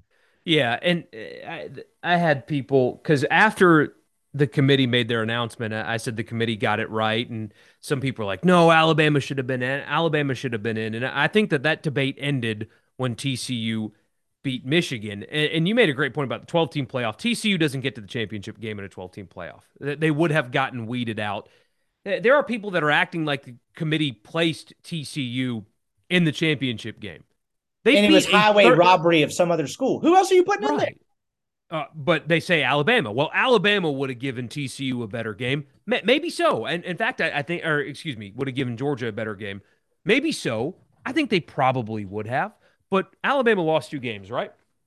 It was to Tennessee and to LSU. Did you see what Georgia did to Tennessee and LSU? Now, one of them was at home, but still. Georgia lined up and kicked the shit out of Tennessee. And then a monsoon came early in the second half, and Georgia shut it down. But it wasn't close. It was not close. Georgia, from the jump, was significantly better than Tennessee when they played. And then we all saw the SEC championship. Georgia just dominated that game and shut it down basically at halftime and still dominated that game. So when you say that Alabama totally would have given Georgia a better game, are you sure? Are you sure? Because yeah, it wouldn't have been 62-7 or whatever, but what, is 42-21 out of the question? And is that a great football game itself? No, and don't lose 2 games. Yes, I agree that the SEC is a better conference than the Big 12, but that's just, it's more subjective than objective. The games have to matter. And that's the same TCU team that beat Texas by more than Alabama did on the same field. TCU beat Michigan. Michigan kicked the shit out of Ohio State. Ohio State had a kick at the buzzer to beat Georgia. How about let's let all these teams play? Well, that too. Yeah, just let them all play, and it'll work out, and they will, and it'll be great. But I'm adding to your point. Michigan beat the shit out of Ohio State. Ohio State almost gave Georgia a game. How do you do the transitive property? I know. Real playoff. Let's let all them play. So you can eliminate all that soon, but it's very simple for Alabama. Don't lose to Tennessee. Don't lose to LSU. Win one of those 2 games, and you're in, and problem solved. They had control of their own destiny, and they did not take care of business. Is the Big 12 the same as the SEC? No. But, I mean, take Kansas State. Alabama beat the shit out of Kansas State. Kansas State beat the shit out of Missouri. Missouri lost to Georgia by 1 score. So is Alabama by transitive better? See what it's all so ridiculous and so subjective. And I would rather have the 4 most deserving teams as opposed to hoping that empty suits pick the 4 best teams. Because I think Alabama was one of the 4 best teams in college football, but I don't know. And because I don't know, I would rather have the results on the field dictate who gets into the playoff as opposed to I think Alabama's better or they would be favored because Vegas favorites matter so much. I mean, they were favored against Tennessee, weren't they? What happened? I mean, Ole Miss was favored against Texas Tech. What happened? Well, favorite. The Vegas odds shouldn't dictate anything. The last 4 years in the National Football League on Wild Card Weekend, underdogs have a absolutely ridiculous record against the spread and a pretty damn good one straight up. And to what I was going to throw back at you, but you already kind of covered it. What's the argument if I came to you and I said Alabama deserved to be in that game? To hell with TCU. I hate frogs. Like, what is your argument that Alabama shouldn't be in? What was the argument? That they shouldn't be in? Yeah, what is the argument that Alabama shouldn't be in the playoff? They lost 2 games. Right. Don't lose 2 games. The funniest thing I saw about all that stuff on Monday night is, like, and it came from a lot of anti-expansion people that like to poke fun of the idea of expansion is, well, don't lose 2 games. Well, okay. Would you have liked to see Alabama in a college football playoff? Not 4 teams, just in a postseason to have a chance to win it. Was that something you'd like to see? Yeah. How about Tennessee? Would you like to see them have a shot? Yeah, even with Joe Milton. How about Kansas State? I don't think they can win the whole thing. Would you like to see them have a crack at it? I think so. I think they could have lined up and played with USC? Michigan. Heisman Trophy winner? Yeah. So it's the greatest cell phone of all time. Don't lose 2 games. Well, how about the fact that you win 87% of your games? That should probably justify a playoff spot to go win the crown. Isn't that a novel concept? The anti-expansion guys, I'm open to opposing viewpoints on almost anything in life. If you're anti-expansion and you're just like, keep it at 4, I can't do anything with you. I honestly, if I saw you in public, I might have to headbutt you. I don't understand those people. Why is that a thing? Why are you simultaneously saying don't lose 2 games? Like, how can you say that with a straight face, I guess is my point. Like, you win 90% of your games and that doesn't count as having a shot to win the playoff. How does that work? Like, well that and no one accounts for injuries. What if they lost a quarterback for 2 games? Your season's just done? The NFL doesn't work that way. And I get it's not the NFL, but like, why can't we have a normal playoff with a qualifying system instead of a 4-team invitational? Right. And what bothers me most about the FBS is it's the only thing that I can think of in major sports that does not have a set criteria for postseason berth. And I'm not talking about bowl games. Bowl games aren't the postseason. It's a made-for-TV event. I'm talking about a chance to win a championship in every sport. You have to do something. In the NBA, finish in the top 6, you make the championship tournament. If you finish 7 through 10, you play against each other. And if you win 2 games, then you're in. In college basketball, you win your conference tournament, you're in. Yes, empty suits also pick the other half of the field, but there's a set criteria. You control 100% of what happens to you. If you win every game in your conference tournament, you make the championship. FCS, same thing. It's a tournament that has set qualifications. The NFL, win your division, you're in. It's that simple. Major League Baseball, hockey, every other sport, high school football, everything. There is a set criteria. If you do this, you get this. In college football, Cincinnati last year, about 2 years ago, won every game they played in. Did not get to play for a championship.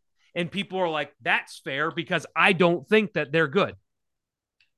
But you don't know that. You think that, and it's probably true, but you don't know that. And so a team spent an entire season winning every game for nothing.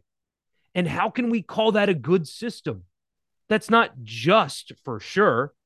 I don't think it's good, but it's certainly not just. And then you give Cincinnati, after going 2 years of undefeated, a chance, And they proved, I think, that they belonged last year. They played Alabama well. Let's not let revisionist well. History kicked in. Like they played them well enough to prove that they belonged. But then people are like, oh, see, Cincinnati didn't belong. As if like the number 6 team would have been any better in that spot. I mean, give me a break. Or Notre Dame, whoever else, like the anti-expansion bros end up talking themselves into a BCS argument. They end up being into off the field stuff of, transitive properties and who. Yeah, the BCS, a great system that left an undefeated SEC team out of their championship. Great system there. Everybody hated. And at the root of each anti-expansion argument, these anti-expansion bros end up talking themselves, basically making a BCS talking point. Like you can look at them at the end of the day and be like, you know what? You have made great points. Let's let a computer decide it. Like, I don't get it. I never will. It doesn't make any sense. TCU deserved to be there. With that being said, Georgia's an absolute machine. And I know you're a big propaganda guy. You love that coaches can just fuel people with ridiculous stuff. What did you make? I forget the Georgia defensive lineman's name. What did you make of the whole? Everybody thought we were going 7-5. Like, and guess what? It wasn't just him. It was all of them, man. Stetson Bennett said something like that. Multiple Georgia players did. It's ridiculous. You have to commend Kirby for that, right? To convince, yes. Forget sports psychology. To convince a group of dudes of something that is so completely ridiculous and not true, that takes talent. You might be a psychopath. You might, if you ever got into power, be a hell of a dictator. But that's impressive in a kind of a weird, screwed up way. No, I said on Tuesday on the show that Kirby Smart's greatest coaching ability is not scheme. It is not development of talent, despite what Peter Burns encourages you to believe, that Georgia is just – they're so good at talent development, and that's why they don't use the transfer portal, and not because they're paying for the best players in the sport. Anyway, it's not that. It's not scheme. It is the ability to convince a group of the best football players in college that nobody respects them.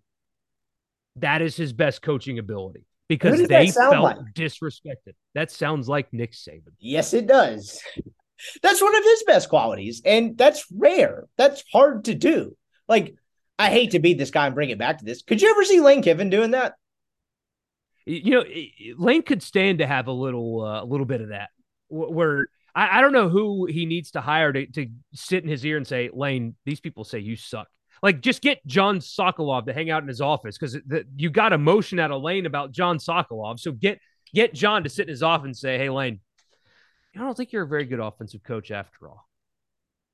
And suddenly he'll start, he'll just maybe because he's not the personal guy you get on Hootsuite, and you stick a Hootsuite feed in the locker room, and Lane gets to tweet at the guys, only they can see it before, and that's how you get that out of him. I love this idea. I think you've stumbled upon something revolutionary. It is amazing, though, how that is possible. And it does take some of that in college football. Look, the NFL, that doesn't really work. You motivate guys in different ways. But have you seen that clip that's going around of the Kirby Smart pregame speech that actually, if you actually looked into Georgia reporting, that was actually not from that game? Did you know that, by the way? Oh, no. What game was it from? So that was from somewhere earlier in the year. A guy that I follow, Jordan Hill, he used to cover Auburn for the Auburn Opelika News. Met him at SEC Media Days, actually, a couple years ago. Swell guy. I think he's actually been on the podcast before. He said he confirmed that wasn't from that game. But that's really not the point. Did you not want to run through a wall hearing that? I know it's just a bunch of testosterone and cussing, but don't you need some of that? Like, I thought that was awesome. Yeah. I wanted to go to my job and do a better job after I heard that. The only thing wrong with it is somebody recorded it and put it out and sent it to other people. That stuff's got to stay in the locker room, man. It's got to. Do you think it's purposeful? Because it's happened a couple of times now. He had a Florida one a couple of years ago. And it's not the Ed Orgeron antagonizing them like every time we see them, like fuck them or whatever it is. Yeah. It's him just motivating his guys. He's not talking about anyone else. So I wonder if part of it's purposeful. But, like, don't you need part of that? I love that. Again, I'm halfway joking, but I watched that. I listened to that at 7 o'clock in the morning. And I was like, hell yeah, let's go buy some dental practices. Let's go expand our business over here. And I'm just sitting at a desk like a schmuck all day. I very much enjoyed that. And I wonder how much of an element of that is needed to be an elite college coach. Do you see somebody like Dabo Swinney doing it that way, though? And make your jokes about Dabo, but he's got 2 titles. He's the Freeze model of we're going to play out of great love for that free speech. Everyone likes to make fun of it. You were what, a freshman or a sophomore in college of the we're going to play out of a junior. Oh, wow. You're old. I'll be 31 in 2 months. Get out of here. But the we're going to play out a great love for one another speech. Everyone loved that when I was in college. I got to be honest, it gave me chills. It's a good speech.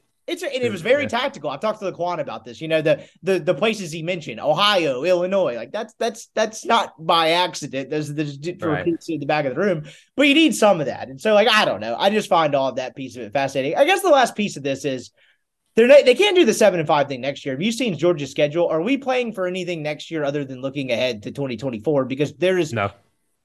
So I say this. Who plays quarterback? I mean, could they get away with that Mathis kid is pretty good. They got another guy there.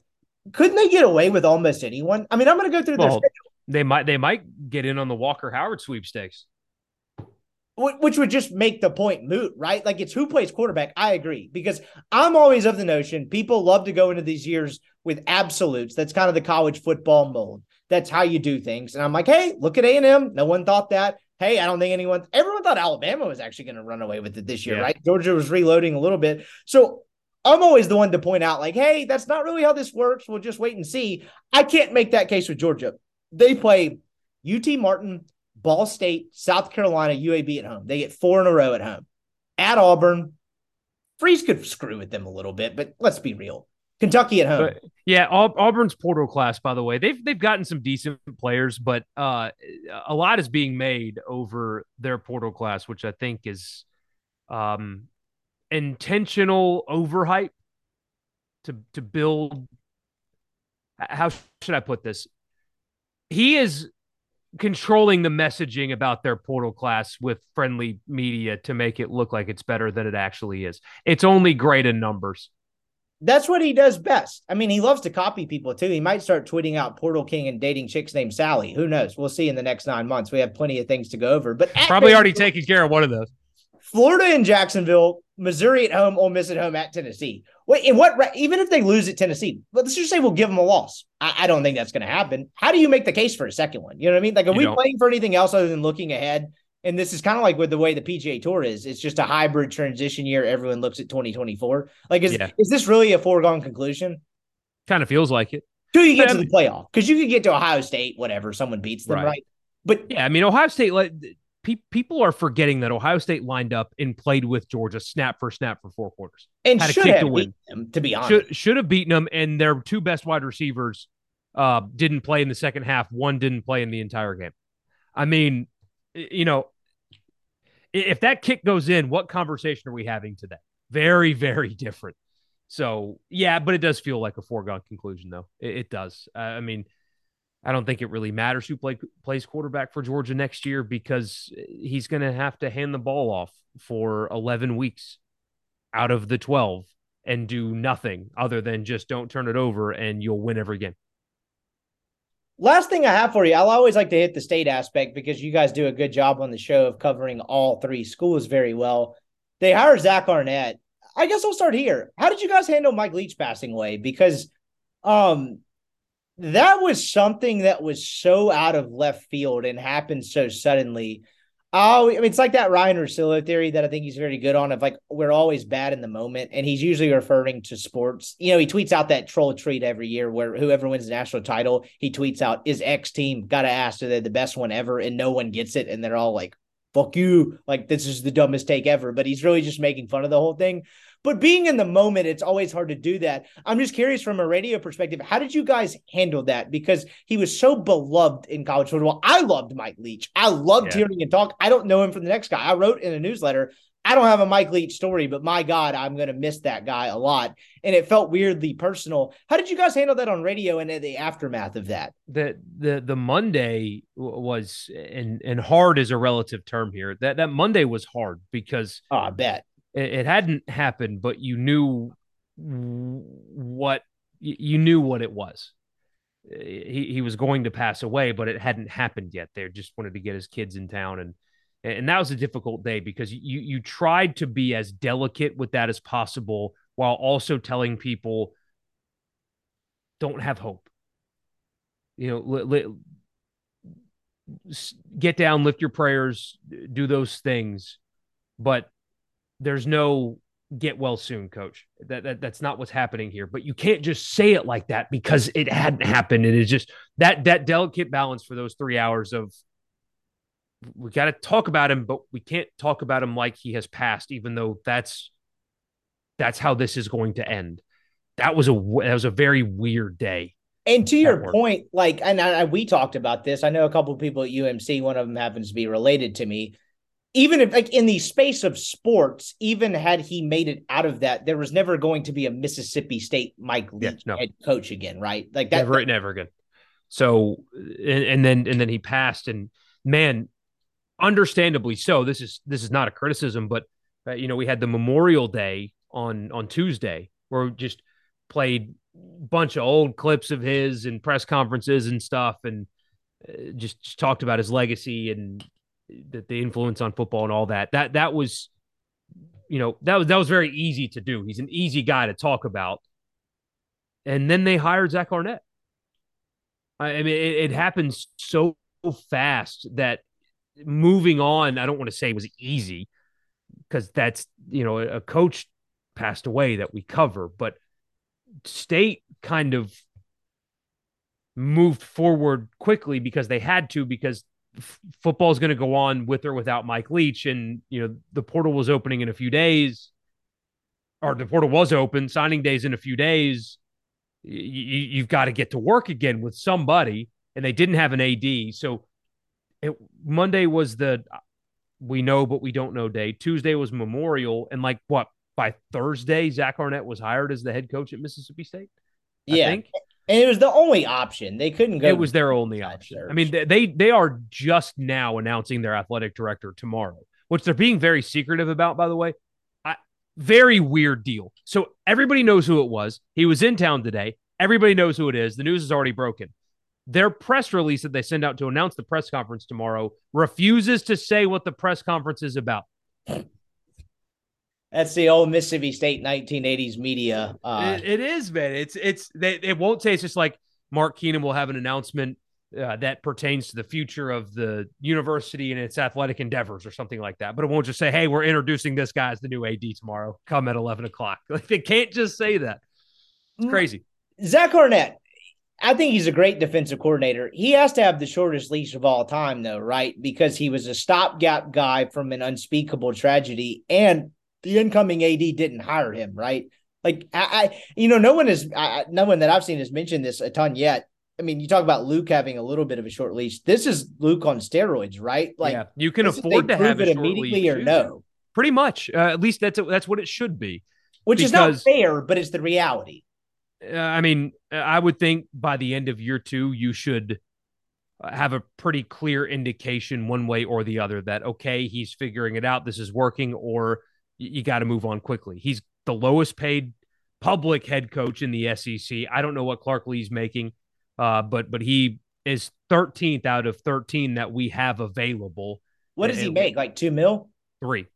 So okay. It's a 4-year, $12 million contract, which used to be a lot of money. It's not anymore.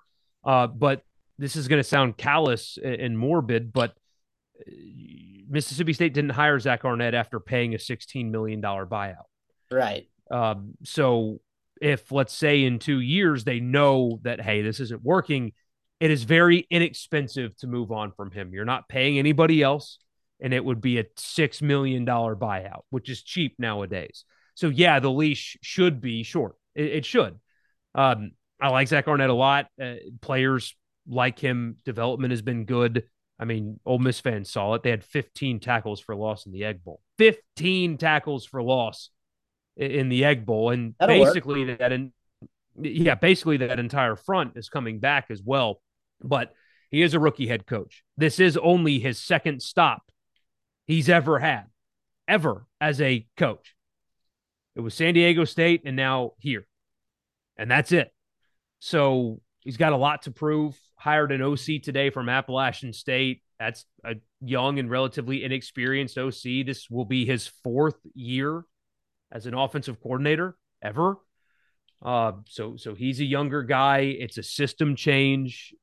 They're going to have to add the tight end position, for example. They're going to run the football a lot more. It's different, and I think there might be some growing pains offensively, and I think that their fans might not be prepared for that. They're mad. I say they. A lot of them are mad that the way too early top 25s have not included them.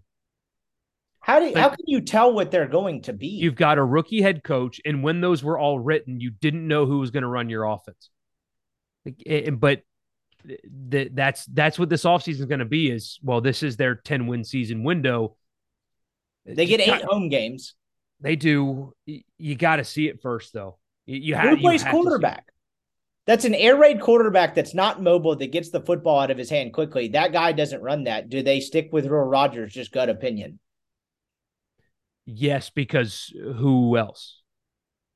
I suspect they're going to be active in the portal because they've got a similar problem to Ole Miss. Only 2 scholarship quarterbacks on campus now. The incoming true freshman and Will Rogers. You've got to add a body, but I've maintained for weeks, even before the program changed, that they need to look in the portal for a replacement of Will Rogers. And some state fans don't like it, some do, but I think that they are very limited. I think they have a low ceiling, a high floor, but a low ceiling at the quarterback position. Zach Arnett's defense saved them multiple times this season, especially in the Egg Bowl and in the bowl game. But the options are kind of limited for them right now. I mean, who is in the portal that you can realistically get that can come in and challenge Will Rogers? I don't know if that guy exists. Can Will Rogers do a pro-style offense? But the App State guy doesn't run really a pro-style deal. Not really. They run a lot more. Their passing game is more explosive, so their attempts per game is low. It's like in the 80s, late 80s. But they're very explosive. I got pushed back today when I said I don't think Will Rogers has the arm strength to consistently push the ball down the field and beat SEC defenses. I don't think he does. So no, I don't think that he is somebody that can be more than he's already shown you that he is. And can their line hold? Their whole thing with the Leach first year, they didn't have the right linemen. Can you now make the pivot immediately? Yeah, and some of the talk is going to be, well, yeah, of course. I mean, you give them smaller splits and they can run block fine. Well, no. Not how that works. It's a totally different style. And again, you have to add the tight end position. They don't have a tight end on roster. Not one, not a single one. They have not had a tight ends coach for 3 years. And suddenly they've got to have them to run the offense that this guy's running. Maybe for a year in the transition, they choose not to, and he gets flexible. I don't know. But as of right now, the offense that their guy has run includes the tight end, and they don't have any. So you've got to get some of them in the portal, and there's a handful out there on the portal tracker, but not that many. And other people want those guys too. So it's not like you can just round them all up and have a tight end room again. And oh, by the way, spring practice starts in a month and a half. A lot of change. Yeah, quickly. So I said today there might be some growing pains, and I don't know if people are going to listen to me because I think there's going to be some growing pains with a rookie head coach and a style change. There's going to be, and people aren't going to listen to that. He is Michael Borky, Super Talk, Do It All Man, Sports Talk, Mississippi. Always incredibly generous with his time. Can't thank you enough for doing this. I really appreciate it as always. We'll chop the shit up after spring football or whatever, but be well, my friend. We'll talk to you soon. All right, man. And that was Michael Borky. Always enjoy chatting with him. Appreciate his time as always. Hopefully you enjoyed it as well. Y'all have a safe and happy weekend out there, and we will catch you on Monday.